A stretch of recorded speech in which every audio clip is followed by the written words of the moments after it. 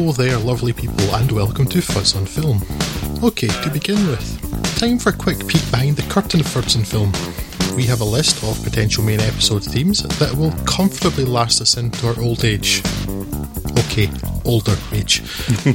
Often selected for a particular passion for the subject. Our recent Pedro Almodovar episode, or our Studio Ghibli series, for example. Or because we think it's an interesting idea. Modern day black and white, or Bond knockoffs. But as to why and when we do a particular theme, that is also extremely carefully considered. By which I mean it's mostly chance and whatever one of us happens to fancy it in any given month. And sometimes we're so short on time and or inspiration, or more often, due to our ridiculous aforementioned topic list, so paralysed by choice that we have no idea what to do.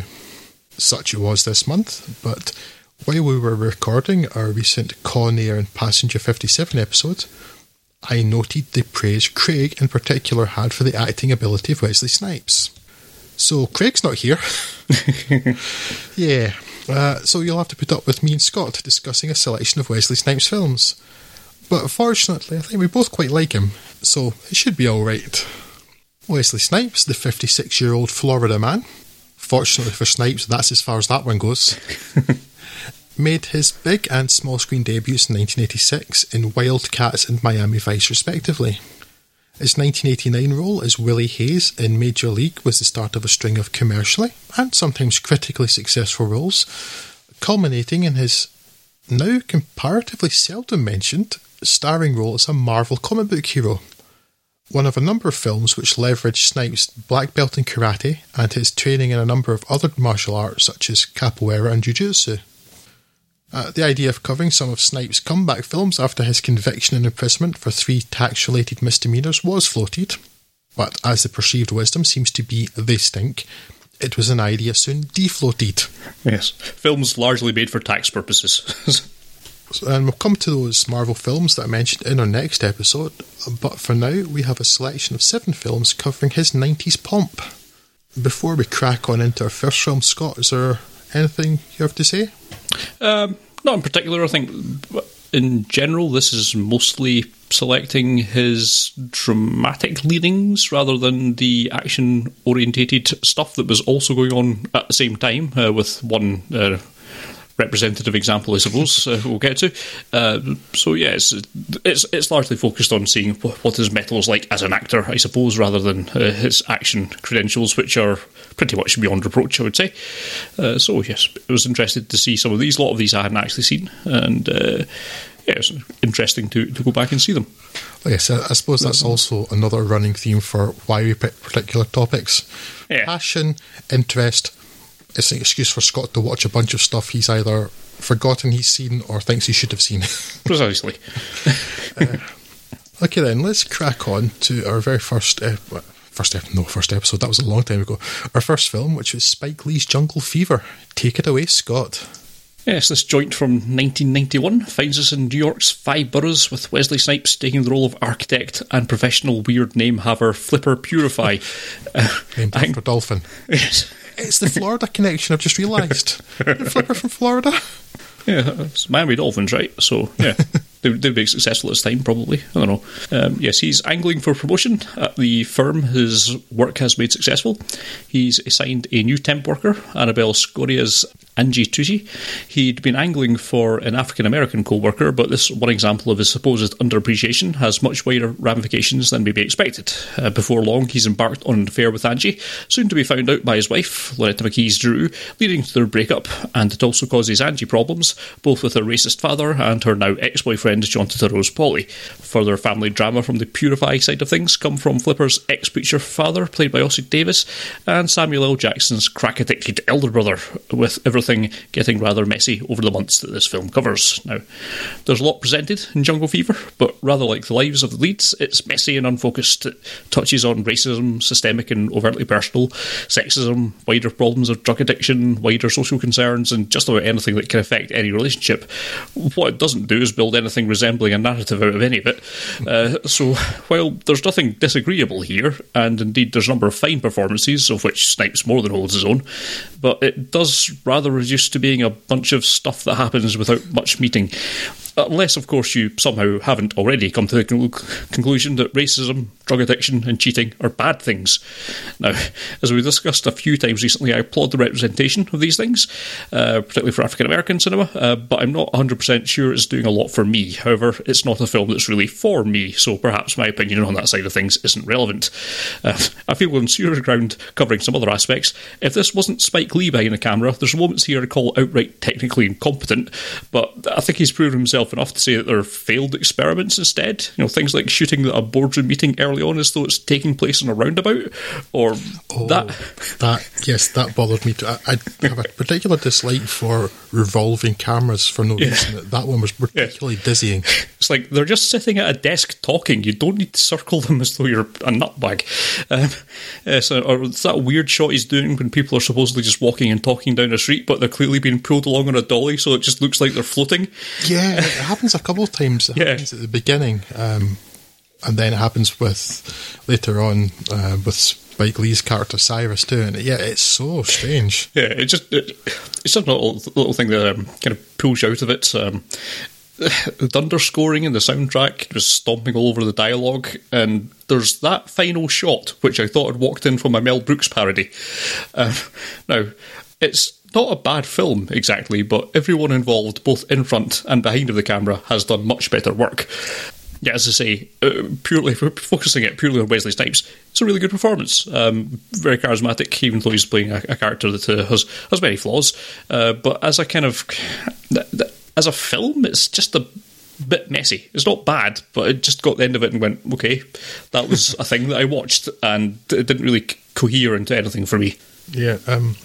Remind me of the final scene, Scott. I'm not sure if it's supposed to be a dream or not, but he wakes up like a few years later, as you're concerned, and he goes down and he's approached by what is apparently supposed to be his grown-up kid, saying, "I'm on crack and I'm now a hooker," and he goes, "No!" Yes, I thought he's Darth Vader or something. Was that? Yeah, I think the problem was was that just someone saying that? Because it's very similar to what Halle Berry's character had said to him earlier in the film. Mm-hmm. And he's worried about that for his daughter, or was it actually meant to be his daughter and he's sort of dreaming it? It's an odd scene. It doesn't really add anything. It's an open question, and I don't care enough to make an answer for it. It sounds like I enjoyed this more than you, but as has been the case with other films, I have pretty much exactly the same feeling about it, just enjoyed it more. It's happened either way. A couple of episodes recently, actually. Yeah, I don't want to say that I particularly didn't enjoy it. It bobs along well enough. It's just, again, I got to the end of it and was like, okay, that was a thing that you've put there, and I couldn't make any more out of it. And that's the sort of thing when you actually need to try and write notes against it, it becomes kind of apparent that I don't really have a through line to go through here, because I don't think there is one. It's just a film that's there, which is cool and all, but yeah. I mean, I think everything is done well enough that you couldn't call anything technically bad, like you mentioned earlier, Scott. It's more just, I think, failed experiment. It didn't add anything. I mean, it's 1991, so a couple of years after Do the Right Thing. Yeah. But it's still pretty early in Spike Lee's career, and he's just, again, not so much finding his feet, just exploring things and finding a style. A lot of his later films are much more conventional. Yeah. Often better for it, but yeah, so that doesn't bother me so much. So I know how good a film Spike Lee is. How good a filmmaker Spike Lee is. That I know you there. That's probably why. And yeah, I do come back to what you said too, of like sort of a collection of things that happen that don't seem to have an awful lot to do with each other for the most part. It almost feels like a series of sketches or vignettes. Yeah. Which only exists to put forward a point or point of view or propose an idea to make the audience think. Yeah. And only connects together in the loosest way in terms of what happens to the characters in the film. Yeah, exactly. And it's a very valid criticism. It's just, it didn't bother me as much as such a thing often might. Probably a lot is to do with the fact that it's really good quality acting in it. Yeah. That makes a big difference. And there are little moments too that I love. You're talking about one of those scenes when they're almost dreamlike, being pulled down the street in some sort of trolley or something. And it's a scene where your dolphin fella. Because Flipper, stupid name. Flipper's talking to Cyrus, and like he's saying, "Why have? How did Drew find out? How did she find out that I was cheating on her?" And the look on Spike Lee's face is one of the funniest things I've ever seen. He's one step away from sort of whistling insouciantly. It's like, I don't know. Look over there. And that really amused me. So there's certainly some humour in it. And the relationship stuff at least has a through thread, even though, for instance, the scene with Drew and her friends talking about like different degrees of black and the problems that they see with black men and stuff. Yeah. Like, it happens a bit in everything, but all its earlier is a far more cohesive film in that sort of regard. The sort of Spike Lee, this angry young black man, and that's the key word really, is the black bit. The way he's seeing people with the same colour treated in the country he lives in and how they're treated. That it's a lot of it just feels like polemic, just sort of raging, and it's legitimate, but it doesn't necessarily make for a good narrative, or in this case, absolutely does not make for a good narrative. So there's a lot of author insertion going on here. Most of the characters appear to just basically be Spike Lee's viewpoints in different ways. Yeah. At the same time, the fact that the acting is so good, and there's a lot of other like technically good things about the film too, that I think is why that doesn't become the problem it might. Yeah. And again, Wesley Snipes is great in it, front and centre. There's a few other people I'd like... before we move on, just what I was going to say is, in terms of the narrative though, and nothing really coheres, but for the most part, the whole Gator, Samuel L. Jackson storyline almost seems to be taking place outside of this film. Yeah, it almost leads into New Jack City, doesn't it? It does, yeah.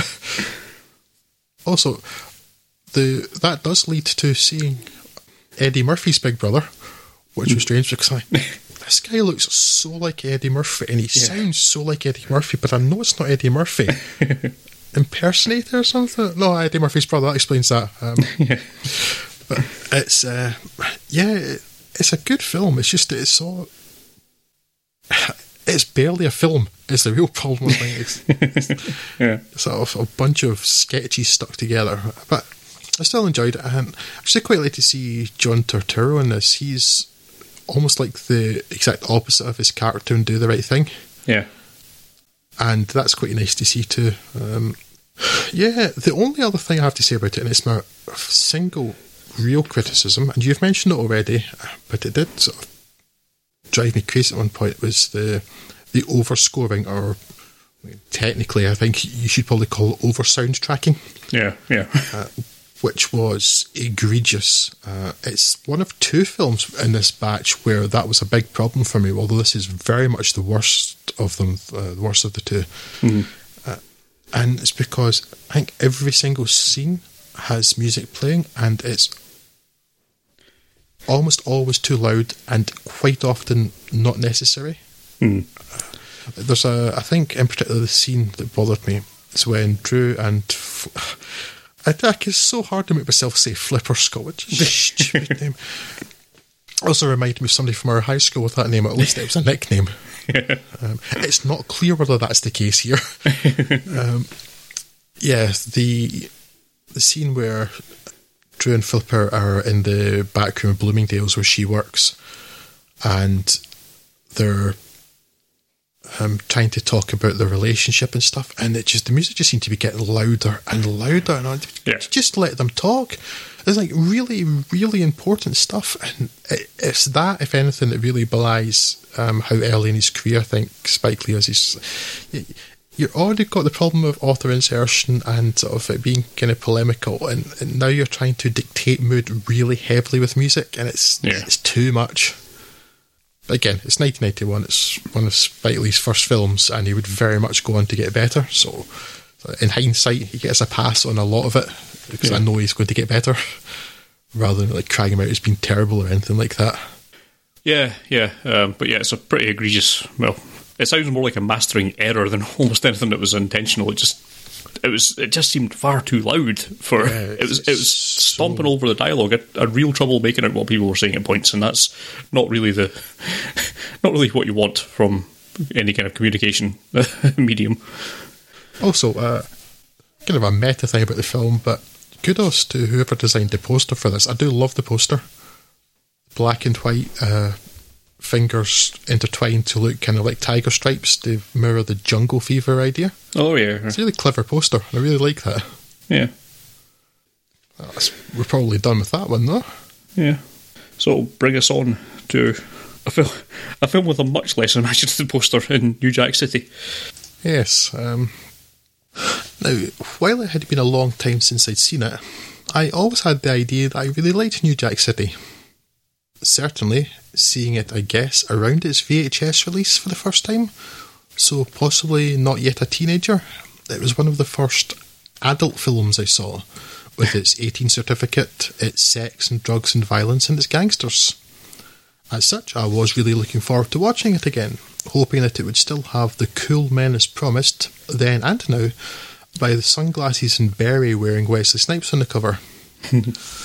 Snipes plays Nino Brown, who, along with his brother G-Money, Alan Payne, gets in on the ground floor of the crack epidemic and creates a massive drug empire in Harlem from the mid to late 80s, working out of an apartment building they control like a military establishment.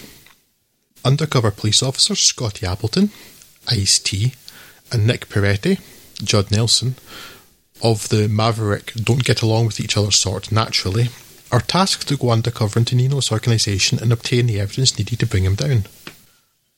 Movies have moved on since 1991, and I particularly have moved on since then. New Jack City has not. It's so of its time that it's painful. A time capsule that oozes late 80s, early 90s from its every pore.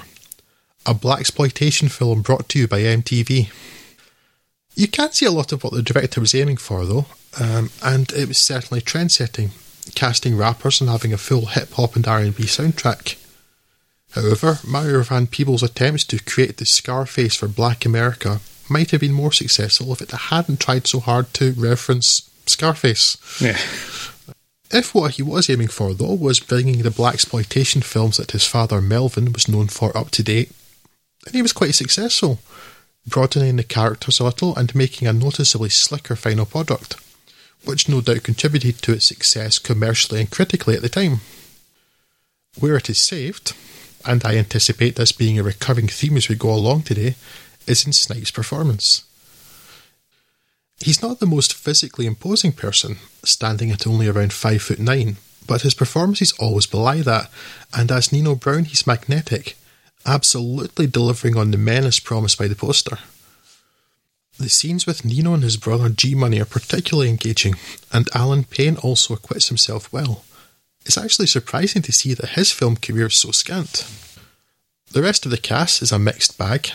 The late Bill Nunn is fine, but his turn as the man, the actual credited name, is no Radio Raheem, and while I think Chris Rock does a fine job as the unfortunate Pookie, the truth is that Chris Rock, no matter the role, always seems to be Chris Rock. Judd Nelson is, frankly, and Ice-T tends that way, and certainly relies too heavily on Brad Pitt-style hand movements. Though to be fair to Ice-T, he does have a few moments. As for the plot, it's unremarkable but entertaining enough, though Pookie's plight might have been milked for a little more tension. The police investigation is perhaps the least compelling part, especially compared to the likes of Deep Cover, which came out the next year. That film shares a number of similarities with New Jack City, and while its villain can't hope to compare to Snipes, the undercover cop thing is handled vastly better. In truth, though, I think New Jack City doesn't contain any huge faults. Though the out-of-nowhere, ludicrously coincidental revelation about the fate of one character's parent can, as they say, do one, it just suffers now from feeling tired and cliched when it felt much fresher at the time. Still, I continue to find it enjoyable enough to recommend if you feel like watching some more Wesley Snipes. But what say you, Scott? I agree completely on Snipes' performance. He's clearly the best thing in here by a while, by a good long chalk. I also agree completely about Judd Nelson, who every time he appeared on screen, I asked, why are you in this film? Yes. And no answer was forthcoming, because not only is he awful, as a character you could easily cut out. I mean, he does literally nothing of any use, and he's, yes, very bad, very poor, very poor. Ice-T's okay. It's just kind of hard to take Ice-T seriously these days. He's been just so thoroughly memed by these sort of SVU screen cap things. It's just difficult to take anything that he says seriously anymore. I'm unfortunately unaware of any of that, but look them up. They're pretty funny. For me. And as for the rest of the film, it's fine. I'm fairly sure I've not seen this one before now. As you say, definitely a artifact of its era. But I was annoyed with it at points because it seems to be setting up many more interesting things than it actually winds up doing. It seems like it's going to play heavier on the kind of intrigue or them betraying each other. It's like setting up for something a bit more intimate and personal, the way that you think this may kind of come to an end with, the Snipes sort of stealing his brother's girlfriend, all that kind of thing. You think that's going to play out in some way, and it kind of does, but more or less doesn't. Anytime it looks like it's threatening to go somewhere interesting with that, it just has another shootout, which is seems like a kind of cop-out way to do it. Yeah, it does. It feels... I'm just going to end up saying exactly what you said, Scott. It feels like that they're going to go down sort of the jealousy revenge thing, and it sort of almost becomes inconsequential. Yes. It just focuses more on the kind of... But again, it was legitimate enough, and we've seen in other films what the kind of the younger brother wanting to have more power, more control, whatever. Yeah. And the jealousy part of it not really playing into it so much. Yeah. And once again, I'm waving my hands because again, that works so well in an audio podcast. I think that's probably about as much as I've got to say about it, to be honest with you. It wasn't a unenjoyable watch. If you're in the market for this kind of thing, it's as long as you can sort of go in expecting that you're not going to get something that's particularly cutting edge and up to date with modern film practices. It was entertaining enough. Certainly, in terms of, again, what we're talking about here, Wesley Snipes is great at it, and it's a performance that you should be seeing probably for that alone. The rest of the surrounding material is merely fine. I can't get too excited about recommending that people do it, but if it's the sort of thing that's in your alley, it's a reasonable exemplar of the type. Yeah, that's really all I've got to say about it. I mean, to be honest, actually, earlier today, I was actually questioning whether I had seen this or not. It took me a little while to actually kickstart my brain. Oh, right, yeah, that film. So after less than a week, I've already forgotten most of it, so I'm not going to say that it's going to be an enduring classic for the ages or anything like that. But yeah, it was fine. Although, to be honest, with your self-confessed issues of memory of late on this podcast, I'm not sure I would particularly consider that necessarily a bad sign. Yeah, the big problem is that Wesley Snipes really is fantastic in it. He's cool and he's menacing, even while wearing some truly ridiculous clothes. Yes. For some reason, somehow he makes them work. He doesn't immediately look ridiculous, which says a lot about him. But when he's not on screen, the film really stutters. That's the big problem with it. Yeah. Before we move on, we don't have a great deal more to say about New Jack City, but you mentioned shootouts, which I had a bit of a beef with in this film because apparently almost everybody involved went to Stormtrooper school. Yeah. There was a hit at a wedding, and people were standing still with machine guns or assault rifles. Can't hit a sodding thing. Yeah. And then the very next scene is a drive-by on motorbikes with apparently a 100% hit rate. Yes. It's an odd film in those terms. I don't know if that's just bad filmmaking or maybe that's sort of a legacy of its kind of blaxploitation roots. Yeah. I'm not as familiar enough with that, John, to know whether maybe that's kind of a trope in those or something. Although it's kind of a trope in any action film where it's convenient that people don't get shot when you don't need them to. Yeah. So there's that. We're going to move on to sort of slightly comedic drama, I guess. Yeah, once again, we're terrible at the whole linking devices thing. Scott, white men can't jump. Yes, in which we move to the other side of the USA with Snipes playing Sidney Dean, who is about to be hustled in a game of street basketball by Woody Harrelson's Billy Hoyle, whose talents are often underestimated because he is white. Here is the real racism, people, as some YouTube d***s would probably tell you, many of whom may have been standing for UKIP in the UK EU elections.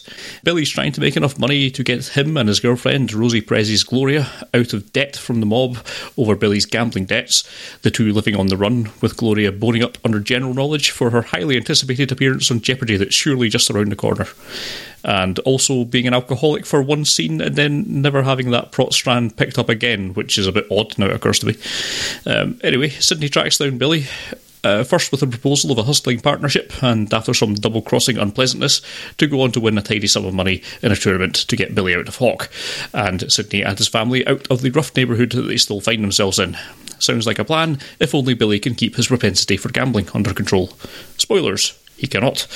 Now, I'm not going to claim that White Men Can't Jump was ever a film that's been a favourite of mine, but I liked it when I first saw it, 20-odd years ago, and I'm gratified to find it. I think I like it just as much now, based on that's as I just pointed out, based on some pretty shaky memories, admittedly, but yes, this Snipes Harrelson double act shows a lot of charisma, and the script has some pretty funny lines that are being thrown out more or less non-stop, which is what you want in a comedy. The basketball action is well handled, and the relationships all feel believable enough. It's a really enjoyable film, and it's one of the most easily likeable films in the Snipes cinematic universe. Why wouldn't you watch this? Well, I can think of no reason why you wouldn't. Yeah, it's a thoroughly entertaining film. Again, like you, Scott, I hadn't seen it in a long time. I remembered very much liking it when I saw it in the 90s. Mm-hmm. I'm pretty sure I've not seen it since then. And I watched it again now, and yeah, still really like it. It helps that I like basketball a lot, but it's more just... There's just really good chemistry between Wesley Snipes and Woody Harrelson. They play off each other well, and... Again, this is like we're another film, not quite in the same way as something like, for instance, Demolition Man, which we'll come to shortly, but where Wesley Snipes' just athleticism helps because it happens. Also, getting to another kind of one of the later films we'll come to as well, that some actors in a role like this, just like seeing them running about and stuff, you get a feeling that, well, they probably have to fake it a lot of cutaways and things. Or that they just don't really have that physique. And Wesley Snipes just sort of fits. Harrelson, I'm not so sure about, but I didn't really question it, so I guess that means he did well enough. But with Snipes, I'm like, yeah, that all seems entirely legit. I'm buying that, which helps a lot. Yeah, it's just a fun film. It's just one of those films where the character will do something incredibly stupid and you find that frustrating because you find you care for the character. So rather than saying, that's really dumb, so, why are you doing that, you idiot? Yes. In particular with Woody Harrelson deciding, it's I think every bit as stupid as Michael J. Fox's Marty McFly responding to claims of being called chicken in the second Back to the Future film, when out of nowhere he suddenly resents the fact that he can't dunk and says he can't dunk, even though Wesley Snipes barely said anything and loses all the money they just won. Very entertaining film. Funny, sort of touching a few places. Certainly, everybody seems quite real. Yeah, it is a kind of a hustle con film, and so in those films, someone is always going to get stiffed. It's just a matter of how, who, and when. And it actually happens quite early in this film, which is a surprise. So you kind of don't have that tension of waiting for that to come, and it works as a character piece after that. I'm not saying that's either good or bad, just different for the genre. Definitely one of the ones in our episode tonight that I would most highly recommend. In fact, the one I would most highly recommend, I think. Yeah, it's certainly the one that's, as I say, it's the most likeable film that we're certainly going to talk about here. A lot of Ron Shelton's little cottage industry that he's got of directing these kind of sporting drama-y type films. He's got a whole list of them. before getting to Hollywood Homicide, which I think pretty much put the brakes in his career for a while. It's just a really good-natured and still amusing film after all these years. So yeah, definitely worth looking out. Wow, Hollywood Homicide. Yeah, that's. Remember Josh Hartnett? No, of course you don't. So just as Ron Shelton demolished his career with that choice, which brings us to Demolition Man. Still got it, Drew. Still got it. Yay. Yay. What is it exactly that you've got, Scott? And is it contagious? So, for a... I was going to say possibly silly. Entirely, utterly silly film. Yes. This turns out to be the one that I've written the most for. By a distance. So folks, buckle in. One of the earliest films I can remember going to the cinema to see with Craig and/or Scott was indeed 1993's Demolition Man. Yeah. A film which seemed to have a strong impact on us as exchanges of mellow salutations, Craig Eastman, and have a peachy day, Scott Morris, and the like persisted for quite some time. And actually, to be honest, haven't 100% ceased to this day. Another early film we saw together was Chain Reaction, so sadly not all of those experiences were quite so fun. And if you don't remember Chain Reaction, I envy you. It's reasonable to say then that I rather enjoyed Demolition Man at the time, but in retrospect that may be because my thinking brain hadn't grown in yet. However, so many of my issues with the film are caused by a single fatal flaw, and fixing that would resolve so much. But we'll get to that. The feature film debut of Italian video artist Marco Brambilla, and apparently ripped off from a novel by Hungarian writer István Nemere, whose work, crucially, does not contain this film's fatal flaw, Demolition Man came towards the end of the big man, big action period typified by Sylvester Stallone and Arnold Schwarzenegger. Brutal, old-school warrior-style Los Angeles cop John Spartan, do you see what they did there? Played by Stallone, is known as the Demolition Man for the destruction he causes while hunting down criminals. The destruction caused when he finally brings Wesley Snipes' urban terrorist Simon Phoenix, who will rise from the ashes. Do you see what they did there? To ground largely comes in the form of multiple dead hostages. Deaths laid at Spartan's feet which sees him condemned to the same cryogenic prison as Phoenix.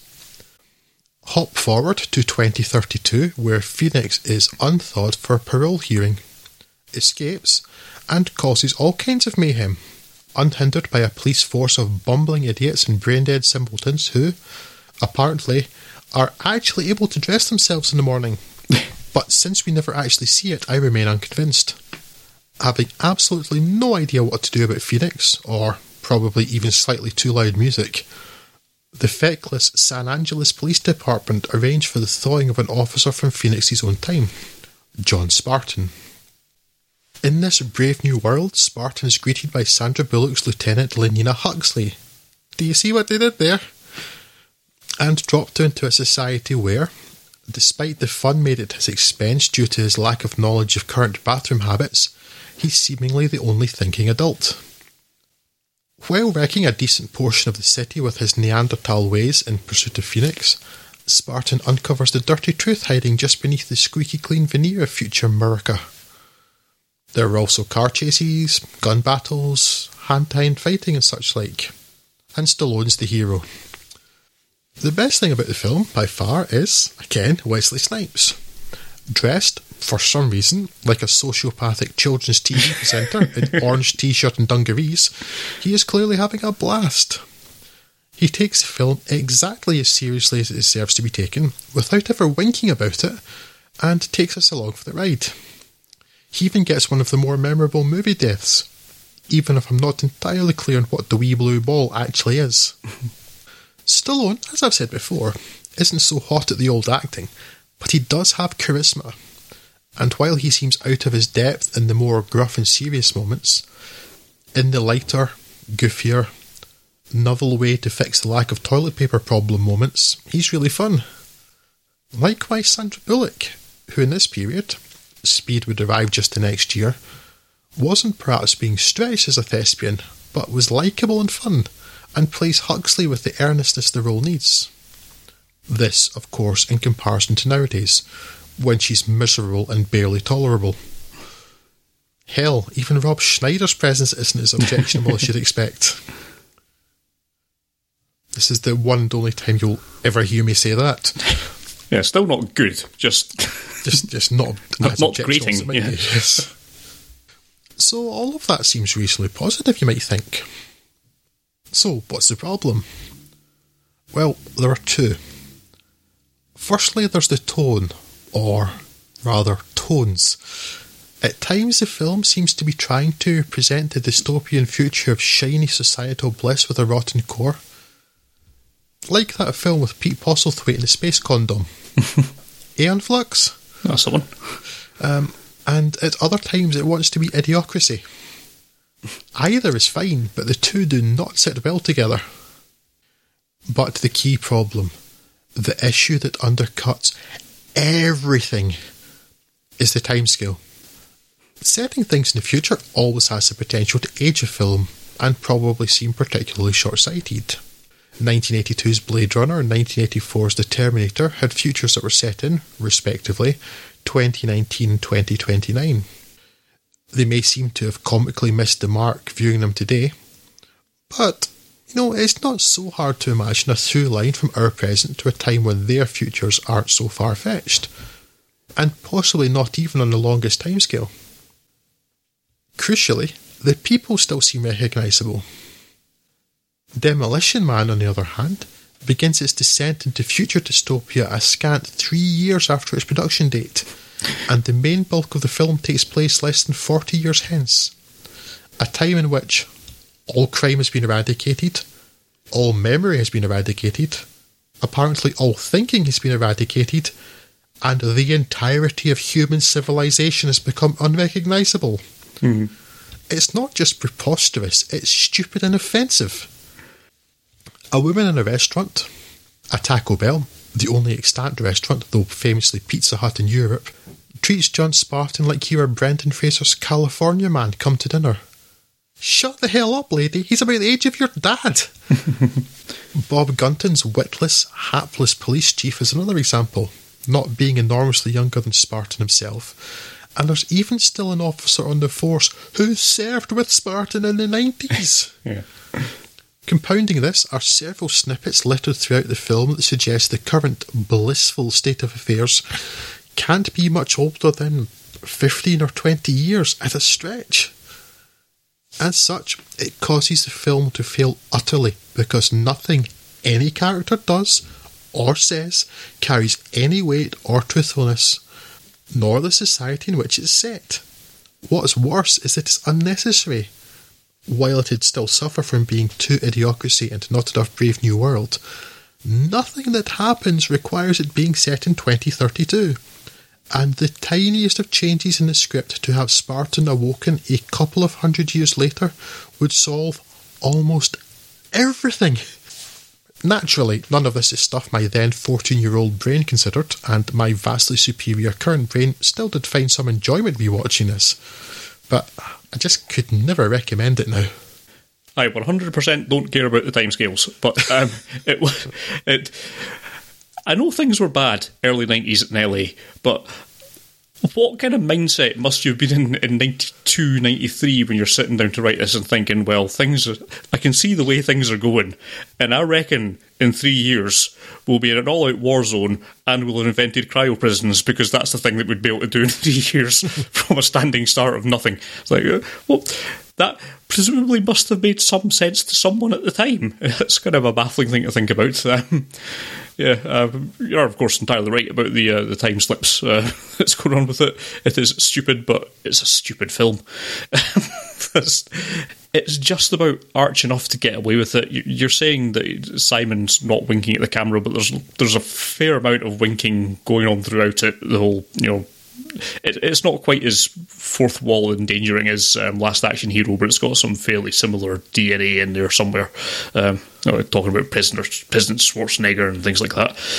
There was a wee bit of that back and forth between them and films at that time, it seems. Yeah. It may have only been Demolition Man and last Yes. time. It feels like there was much more of it. Yeah, there's probably more of it going on sort of around the in the press around it, with the kind of one-upsmanship from Rambo and Commando and all that stuff that was sort of fairly well Planet publicised. Hollywood thing as well, I guess. Yeah. In terms of a film, it is also too stupid to recommend, really, but I still enjoyed it. I think most of that is holdover from nostalgic viewings of times past. It's of the films of that era, it's kind of big enough and dumb enough to kind of have some sort of recommendation for it on that basis. But mainly, its recommendation, as you say, would come from performance from Wesley Snipes, who again just knocks it out of the park in his weird hair and bizarre outfits and little quips and side effects, and yeah, the way he seems so pleased to have come out of Cryosleep as being such a better killer. He seems to be having so much fun. It's hard not to get swept up along that and rooting for him, even though he's a bad guy. Harder to root for Dennis Leary because, well, Dennis Leary. Dennis Leary starring in the role of Dennis Leary? Yes. Basically. Yes. And no one wants that. It's not a good thing. Yeah, the action set pieces still work more or less fine. I don't mind everyone being an idiot because it's an idiotic film, but yeah, if you want to take it seriously, then yeah, you're not going to get an awful lot of joy out of this. But yeah, the fight and the action scenes kind of hold up. Stallone's charisma and Snipes' charisma sort of carry it mostly through, I think. But yeah, I can't give it a strong recommendation, but I still enjoyed it. Such is life. What I will say is I like the fact that, maybe for the era not having much choice, but a lot of practical effects, which is good. A lot of the sort of futuristic looking cars, and they look reasonable enough. Were given to them by General Motors. They're part of a fleet of concept cars, right? And they look reasonable enough. They don't look far fetched or anything. Small electric cars nowadays kind of look like that, and that's fine. What just stood out to me though, and it's where CGI would really have helped, is that, not quite sure why, but they have kind of expanding steering wheels. Yeah. When you're using the autopilot mode, they sort of become smaller and move away out of your way a little. They were clearly made with vacuum cleaner hoses. Yeah. And they look like they're made with vacuum cleaner hoses. And sort of things like that take me out of it a wee bit, but given the type of film it was, being taken out of it doesn't really matter. Nor is the silly idea that Sylvester Stallone is big into knitting. Yeah. Which really, I think they could have really hammered on that. Yeah, really, should have leaned into that a bit more, yeah. Yeah, gone for that. Made that a really big running joke. Yeah. Although, it does seem like the writer and director had the same sort of memory issues or thinking issues that most of the cast or the characters had, because like the stuff that seems significant is never visited again. Sylvester Stallone is at some point wondering what has happened to his daughter. This seems quite an important thing to a person. And by the end of the film, it's just never brought up again.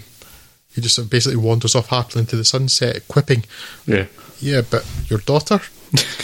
No? Oh, okay." It is very, very stupid. I have lots of problems with it, yet I still kind of enjoyed it. You're right, Scott. It may be partly nostalgia and memories of having watched it all those years ago, and the sort of memorable quotes from it and stuff, but yeah, I definitely couldn't recommend it though. It's too dumb. Talking of too dumb, and at the risk of giving away how I felt about this film, will we move on to Wong Fu, Thanks for Everything, Julie Newmar? No. I just don't want to talk about it very much. Okay, right.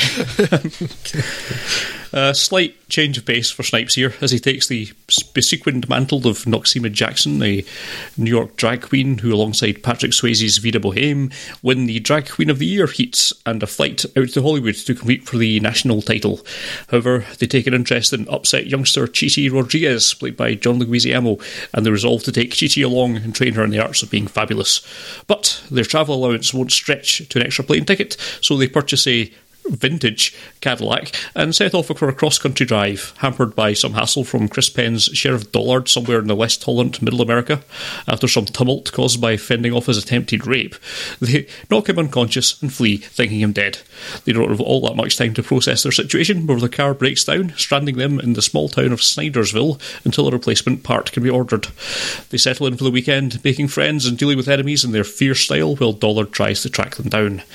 Now, I find it difficult to get too worked about Tu Wong Fu in either direction, to be honest. There's certainly things here I could sit and get upset about on a narrative level, even for something with apparently no greater aims than being a roustabout comedy. It's all frightfully superficial, and while it's touching on society's attitudes to those slightly different from the majority, it's not exactly doing very much with it. Also, I'm apparently supposed to believe that this entire town didn't recognise a drag act when they see it. Anyway, none of that's troublesome enough for me to get really upset about, and the central trio provides just about enough charm to push through and make it a watchable enough film. In one of those occasional filmmaking coincidences, this was made and released around about the same time as the similarly structured Priscilla, Queen of the Desert. I think time has been much kinder to that. So perhaps a little disappointing this. Its heart's probably in the right place, but and for the theme of this podcast, I suppose I can't really fault Snipes' performance, but it's just a little too fly away to recommend in the slightest.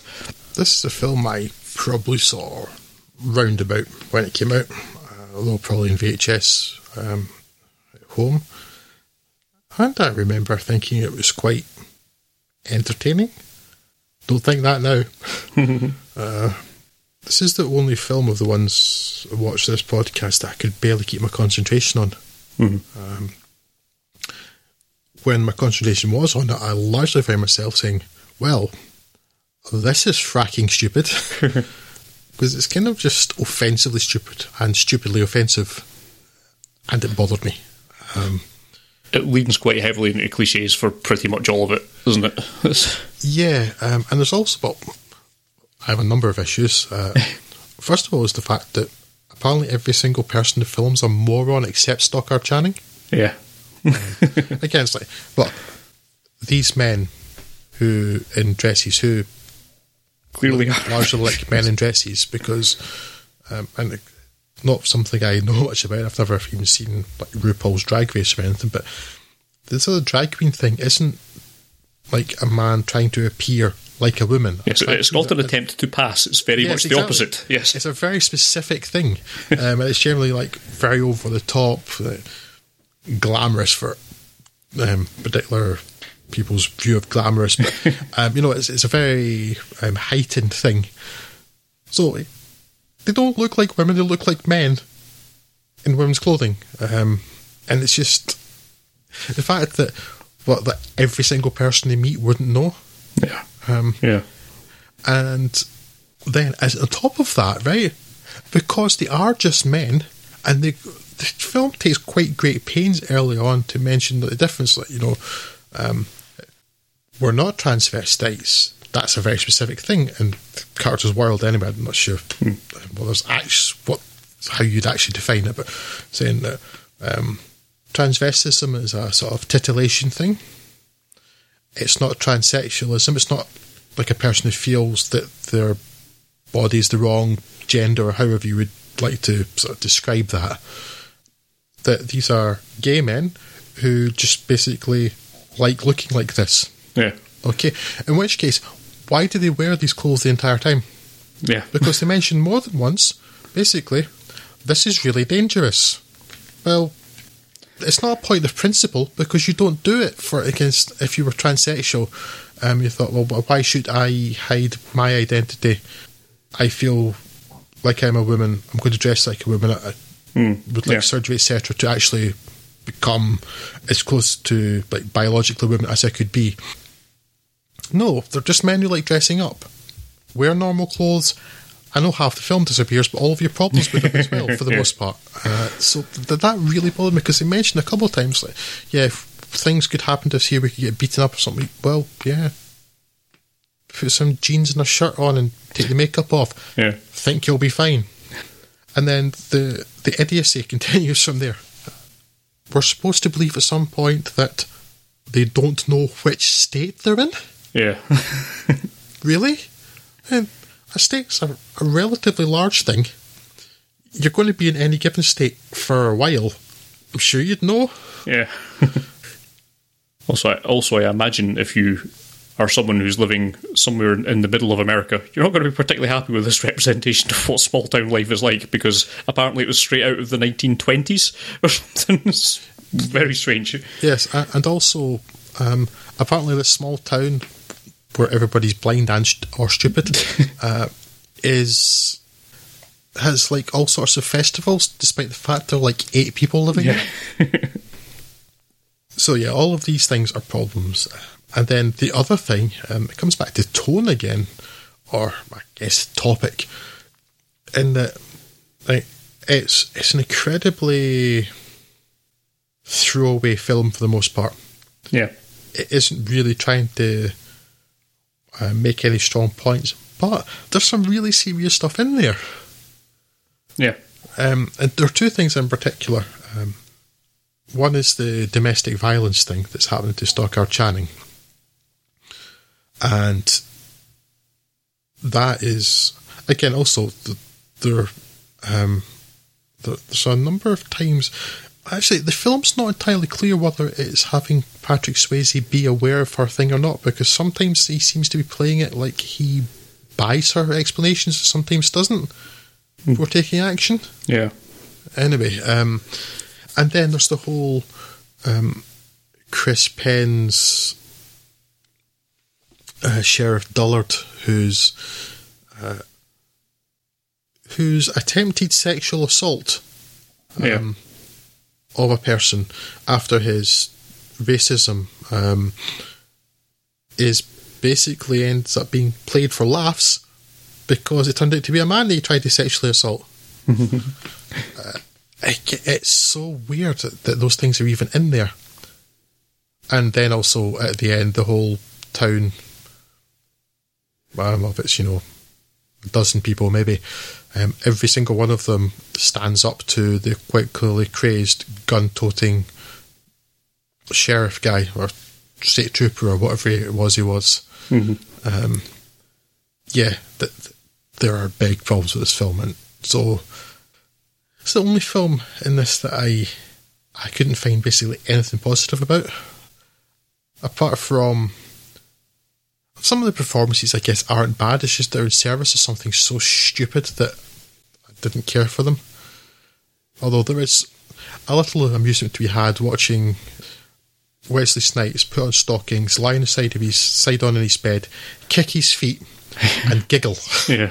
And there are a couple of moments like that towards the start of the film, and it's like, this is quite funny, and that was it. Okay.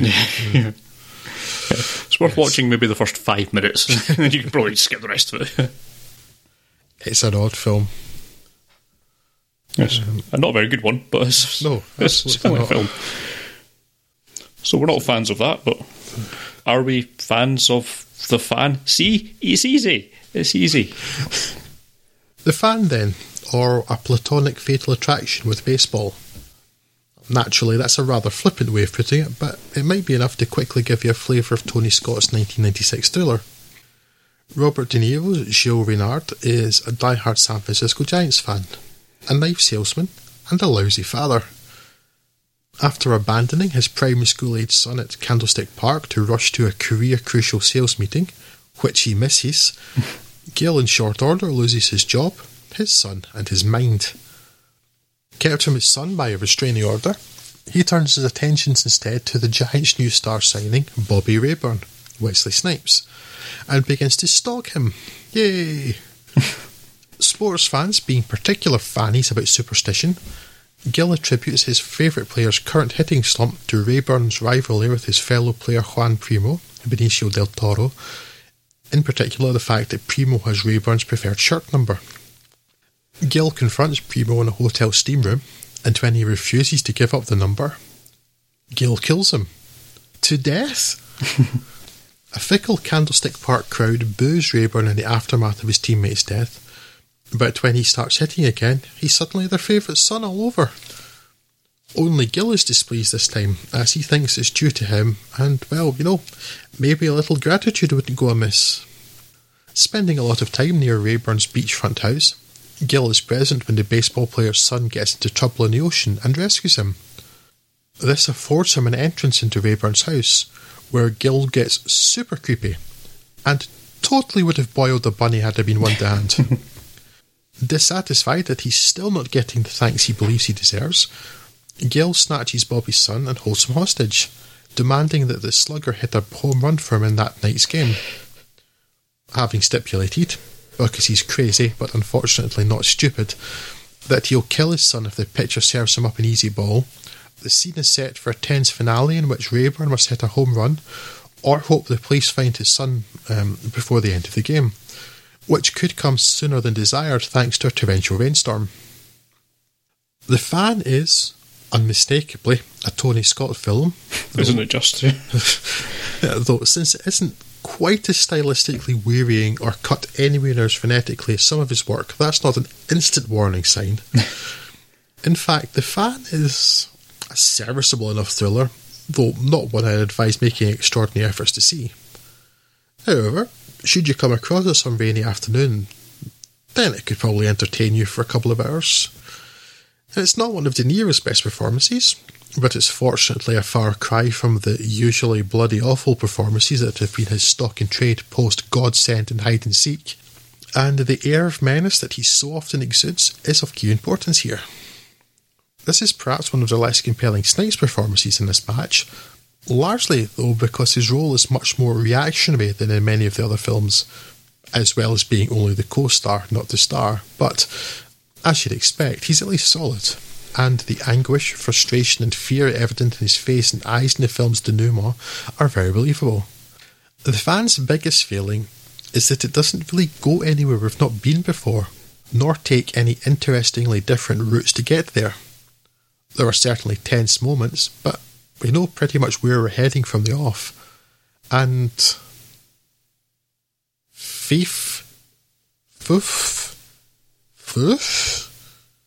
I have no idea how to pronounce this name.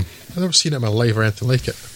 It kind of looks like the beginning of Phoenix, so I'll go with Fief Sutton's script, based on a novel by Peter Abrahams, spends little time examining Gil and how he reached this point, and its exploration and critique of the capriciousness of fandom is only of the broadest, most obvious kind. Again, though, I found it passable enough, and I don't regret my time with it. I just have liked a bit more meat. Kind of like ballpark hot dogs, really. Yeah, again, first time I had seen this one, didn't do a great deal for me. I can kind of see a number of the moving parts that just didn't quite come together in the end. It's sort of going for a kind of, I don't know, halfway between Falling Down and Cape Fear or something like that. You know, it's, you can sort of see where it's going for. It just seems like one of these scripts that's somehow attracted a level of talent around it that the script doesn't really support. You know, there's a lot of talent both behind and in front of the camera, and they've all, for the most part, seem to be doing their best, but just none of it really joins up at the end of the day. You're right, it's probably Snipes has the least to do here of any other films. He's fine, but it's mainly the De Niro show, and the script just doesn't really go into enough depth or enough interest about his character or his mental state for this to really make a lot of sense. It seems to be trying to split a lot of its time between him and Snipes' character, but Snipes' character has literally nothing to do apart from he can't hit a ball and then he can hit a ball. And there's not a lot of tension to be had with his character for the most part. You know, he feels a bit sad because he can't hit a ball, whereas other guys, De Niro's character is where all the sort of interesting things should be, and it's sort of glossed over in a number of typically Tony Scottian pacey sequences that don't really give you the actual emotional need for it. Because very much Scott style over substance approach, isn't it? Yeah, I mean, because it's a Tony Scott film, it hammers along quickly enough that it's not a chore to watch the film. There's enough sort of slickness there to kind of get through it, but when you get through it, there's not really a lot of reward or interest there. Yeah, so it does make it hard to recommend. I didn't enjoy it all that much, is all I can say. It's not the worst film, even that was spoken about here. It's serviceable, but nothing particularly outstanding, and definitely not really worth trying to make any effort to track down if you've not seen it. I'm pretty sure I'd seen it once before. I could remember the rainy baseball game quite clearly. Right. Although I did wonder whether I was confusing that with bits of The Last Boy Scout, which I remember also looking similarly moody and rainy. Although it's about American football, not baseball. But the problem is that Gil Renard is so straightforward, bog standard cookie cutter as a villain. And De Niro, while his performance is fine, he could do this in his sleep. And you compare this to something like his turn as Max Cady in Martin Scorsese's remake of Cape Fear. That's a villain. Yes. This is very much the Diet Coke of it, the off-brand version of it, So I found it reasonably enjoyable. It's just that there's so little substance there. I want more. That's the problem. Not an awful lot more to say about this one, though, I guess. No. So let's go on from that film that ends in One Night Game to One Night Stand. I'd have gone more with the baseball stadiums have stands, and this is what you could probably work something like that. Just workshop it a bit more. Your linking device would have been just as woeful and embarrassing as mine, so I don't feel so bad about it. by which, of course, you've been excellent. Yes, but naturally, that's what I was looking for, Scott. Sorry. One Night Stand. To be honest, I don't think I'd even heard of One Night Stand before this last round of Snipe Chat in the last podcast there. Which Craig mentioned it was brand new to me. Yeah, which is perhaps a little odd, given that it's Mike Figgesy's follow-up to the very successful Leaving Las Vegas, which I was very impressed with back in the day. Maybe I'll have to revisit that and see if that one holds up, because, we'll get to that. This sees Snipes as Max Carlyle, a successful commercial director, seemingly happily married to Ming-Naz Mimi.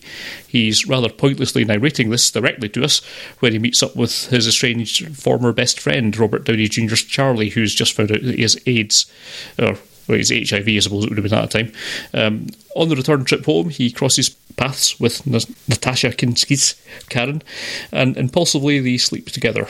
However, this One Night Stand, boom, title drop, has wider impact over the coming year as fate, or narrative convenience, throws them together time and time again, particularly after the reveal that Karen is Charlie's brother's wife, said brother being played by Kyle MacLachlan. Now, we have come to a degree full circle, at least in terms of criticism of these films. Just like Jungle Fever, this is a soundtrack that stomps all over the dialogue, and just like Jungle Fever, it's throwing a lot of stuff on the table of race relations, romantic relationships, commitment, fidelity, all that, and inviting you to make your own narrative out of it, as it's certainly not going to bother doing one for itself. However, it is much, much worse than Jungle Fever on every level, which at least felt that it had a direction it wanted to go in. One Night Stand just wanders aimlessly in a circle for an hour and a half and then stops, wasting some half-decent turns from all involved in the service of, well, I'm not precisely sure what. Its commercial failure was richly deserved, and I'm not sure I've got all that much to say about the actual film. Now, the production of it, though, oh boy. Apparently Joe Esserhouse gets paid $2.5 million for a 4-page outline, which becomes a script that Figgis more or less entirely ignores and half improvises. This sort of decision could only be made by execs on the same level of drugs that Downey Jr. was on during filming. After this, he immediately checks himself into rehab because he was, well, as close to death as his character here was. What a clustercuddle. Look, to be honest, I'm surprised it is not worse. It is, however, bad and should be ignored. How does this film have a budget of $23 million? I'm guessing that's Joe Esserhouse's script and cocaine. Robert Downey Jr. was paid in buckets of cocaine. That's the only explanation. Yes, Figgis apparently has been. I was reading some interviews. He thought this was the film that's going to sort of take it to the next level, because The Leaving Las Vegas was critically acclaimed. It wasn't like a huge commercial success, and he thought this would be the one that sort of punted it open to wider doors, despite the fact that it's just obviously dreadful.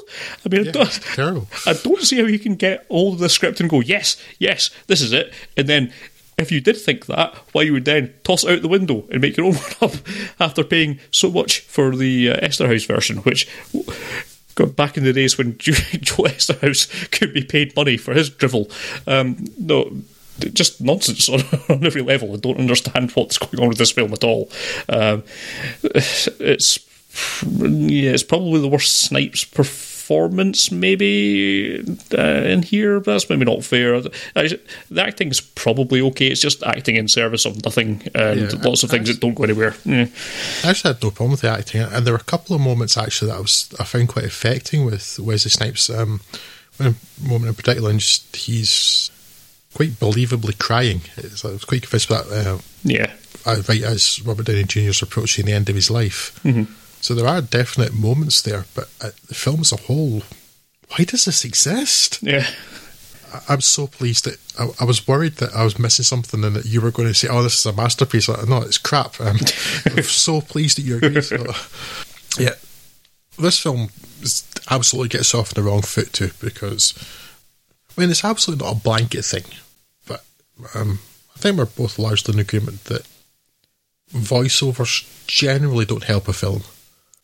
There are times when it works, but certainly when a film, for no reason, starts with the character directly addressing the camera. Yeah, that annoyed me more than it being a voiceover, because it's that breaking the fourth wall in the first 5 minutes, and then it's not done again, if I remember rightly, until the very end of it.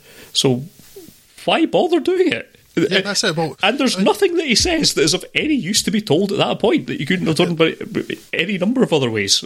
It's not even breaking the fourth wall in the first 5 minutes. It's the first thing that happens. Yeah, isn't it? Yeah. So immediately, he's addressing the camera, but then, that's absolutely dropped the rest of the film, and there are two other voiceover moments during it. But it's like, why do that at all? Yeah, it adds nothing. And then also near the start, I was like, I'm already thinking, I don't think I'm going to like this. Yeah. And then they had a really stupid actress who apparently wasn't caught by the director, who thinks that big international cooperation organisation that's based in New York is called The Un. Because she refers to it as The Un. And yes, and it basically doesn't get better from there. Yeah, there are in terms of the relationship between Natasha Kinski and Wesley Snipes, that is perhaps the one bit of the film that works too, because they're almost mugged. There's you can see that there would be some kind of tension between them. They've gone through a traumatic experience, and they don't immediately jump into bed with each other. It sort of builds during the night. Yeah. And I'm like, okay, that bit sort of works. And then we get another bit of voiceover which says, well, during the next year, nothing was quite the same for me. Like, okay, show, don't tell, but okay. Then we jump forward a bit, see a couple of moments where they're supposed to be suggesting that, I guess, that Max has changed and he's become really, really unreasonable, but I'm not quite sure how they figure that, since the big way they seem to be saying it is Ming Na, who I think everything I've ever seen her in, I've found her deeply unlikable. So I'm not sure if it's her or her characters. But they're having this dinner party, and Thomas Hayden Church's character is being an absolute asshat. And Wesley Snipes calls him out on being an absolute asshat, and she seems to be annoyed. And seems to think that Wesley Snipes is an asshat for calling his partner out and being an asshat. Apparently you saw it quite differently from me, because I saw how it was. But that seems like the big thing that happens. And then where I was just getting offended by it, I was a couple of times I did swear quite loudly at the screen. I was in a sort of yes, going to do something physiologically impossible to yourself with the two spectacularly stupid coincidences. Spectacularly stupid is actually quite a common theme to this film.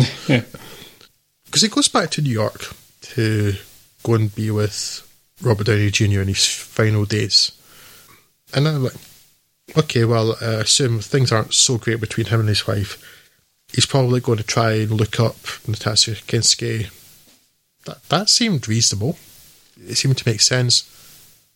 But no, a city of 9 million people, and the one person he met by chance in the city of 9 million people, which also had millions of other people who don't live there at the time in particular, because it was really busy because of the unconvention,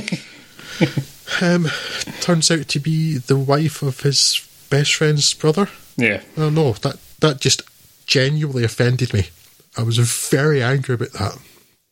And then the stupidity increases because apparently they just, despite having not seen each other all the time, but the fact that Robert Downey Jr. is dying and everybody's really upset about that, they can't even step outside of the room and he's dying, so he sees them, and then they start groping each other at the funeral.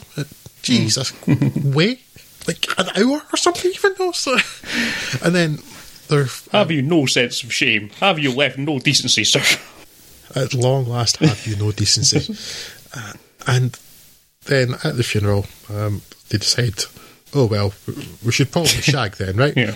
So they go outside, and the fairly large grounds of a fairly large house, and they come into this building in which Cal MacLachlan and Ming Na are also shagging. No, that is such lazy writing, and I am so angry and offended by your absolute bullcrap. And then we're supposed to have, again, I think the film thinks it's quite clever. The film is not clever, the film is stupid. Yes. Because it moves to a final scene where once again we visit the entirely convincingly real Japanese restaurant, which it absolutely does not look like a soundstage with some lights behind it. Absolutely convinces as a genuine real life restaurant. That was so bad. They certainly didn't spend the $23 million on that set. And it seems clear that the film thinks that it's a real twist that you find out that the couples have changed. Yeah. It's like, well, obviously it was going to be that. Why else would they be having dinner together? Yeah, exactly. Yeah. I was just so offended by its stupidity and its character stupidity. It's just something I just can't abide. People making nonsensical decisions that like real people wouldn't make for the sake of narrative convenience. Yeah. Although it's the whole cosmic coincidence thing of like, well, that woman was also in some way that doesn't make any sense. You know, in a smaller town where people are moving in the same circles. Okay. No, it's New York City. Yeah. Yeah, and you mentioned the scoring, Scott. Well, again, I'm going to use my newly coined phrase of over soundtracking, but yeah, this film very much had it. And incredibly on the nose again, too. Because as well as being spectacularly unnecessary and too loud, it's just like, well, we're in a Japanese restaurant now, so we'll play some, like, Japanese-ish music to really sell it. Yeah. I wonder if that's sort of making up for the fact that they felt inadequate about how not a real restaurant the restaurant looked. They're just overcompensating there, maybe. I guess the one thing it does right is that it does give Wesley Snipes a reason, not an excuse, end things first before you start a new relationship with someone else, but like a reason to want to get away from his wife because crikey, she was dull. Yeah. They're having dinner with Cal MacLachlan and Nastasia Kinski, and she's just talking about real estate prices. Those are the dullest people in the world. Yeah. This is a terrible, terrible film. As you say, it richly deserves to have only made a box office of 10% of its budget because it's terrible. If you told me going into this that I would find this script less believable than Demolition Man. I probably wouldn't have believed you, but I think it is. I buy Demolition Man more than I buy any of the relationships in this film, which is a tragic thing to think about. Yes, it's given me the fear about going back to Leaving Las Vegas, because I really liked that at the time, and I'm worried if I go back to it.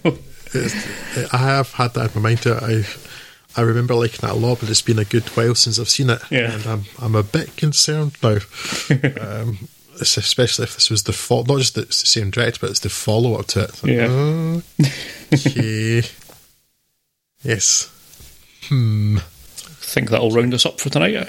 Yeah, just before we move on, I just want very briefly, I'm not going to cover it in any depth more than a sentence or two, but one of the potential films we had here, and I say potential because it's one I already owned, although I thought I never did get around to seeing it, that we could have covered in this was Rising Sun.